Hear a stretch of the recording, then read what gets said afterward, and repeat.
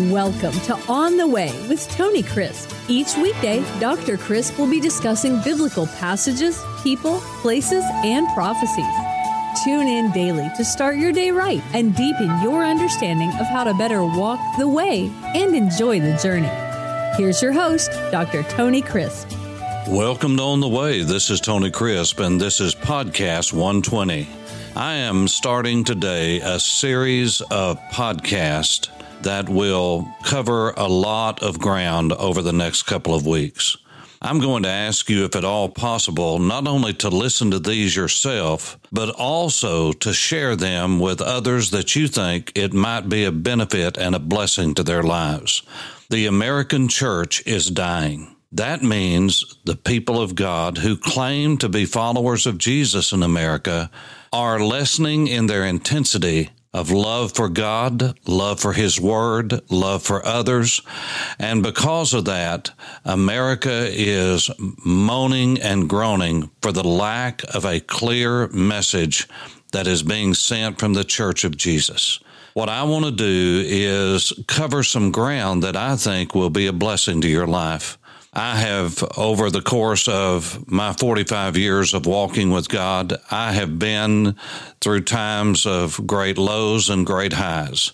I have seen God work in my life in unusual ways and have felt the discipline, the loving discipline of a Holy Father, not a grandfather, but a father who cares for me enough to discipline me. You see, the Bible says, "He that is without chastisement is an illegitimate child." And every child that is received, that is, every child of God that is received by the Father, experiences discipline. But that discipline should be less and less as we go along, because we should be being conformed to the image of Jesus more and more. After all, that is the definition of Christian maturity. When we are more and more like Jesus, when we are more Christ-like, when we walk in godliness. And in order for that to take place, there has to be a change from within us. You see, we can't conform people to truth. God is the only one who can do that. We can modify people's behavior, and they will do what they do to impress us or to get a certain outcome in their own life that they believe conforming to a certain behavior modification will grant them or give access to them. But only God can change the heart from within, and He does that by His Spirit through the written Word of God being engrafted into our hearts.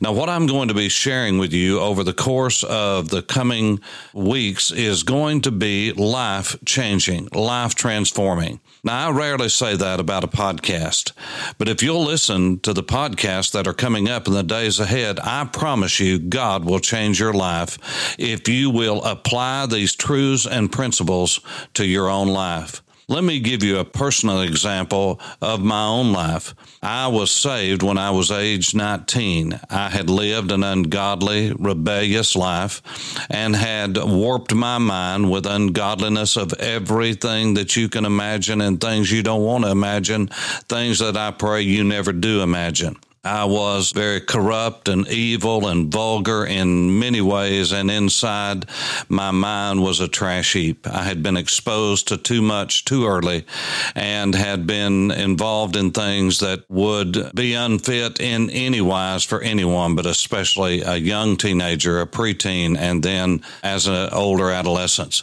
And so my mind was filthy, and only God could clean it up. And I must tell you, the times when I have practiced what I'm about to tell you that God used to transform my mind, I have walked in victory. I have walked in great freedom. I have walked outside of bondage.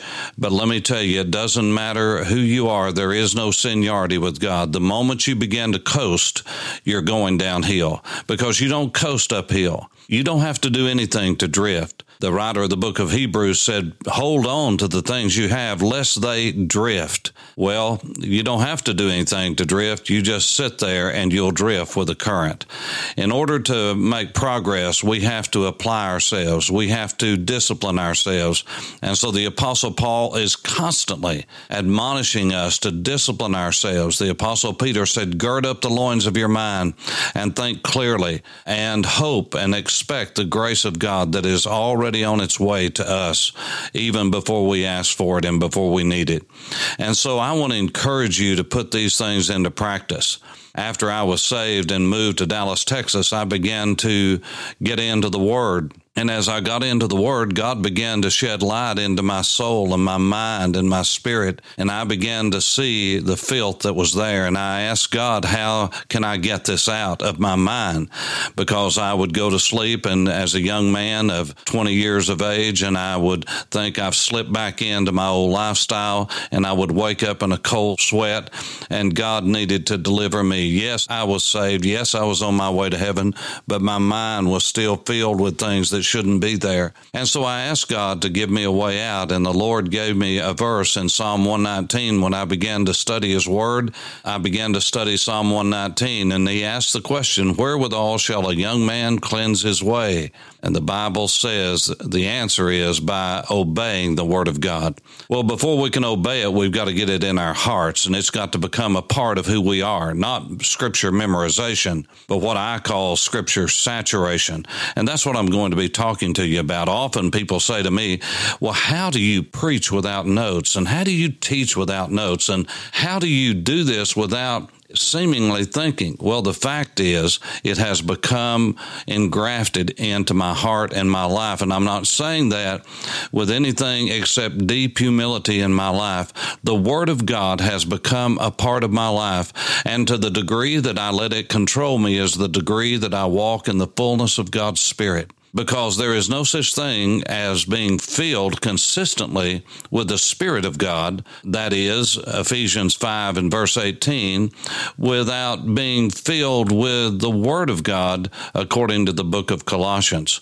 And so the same results result in our life when we are filled with the Word of God and when we're filled with the Spirit of God, because the two are working hand in hand to give us a handle to be free. I began to read large portions of the Word. First of all, just reading short portions. I would read 2 or 3 passages and read them over again and over and again and over again out loud. I would write them down, and they became a part of who I was. I read through the book of Ephesians and read through it again and read through it again and read through it again, and without realizing it, it was becoming a part of who I was. And so after I'd done that for a month or so, I was getting to preach at a church outside of Greenville, Texas, about an hour outside of Dallas where I lived. And one Sunday morning, I just got up and headed that way. And as I began to drive east on Interstate 30,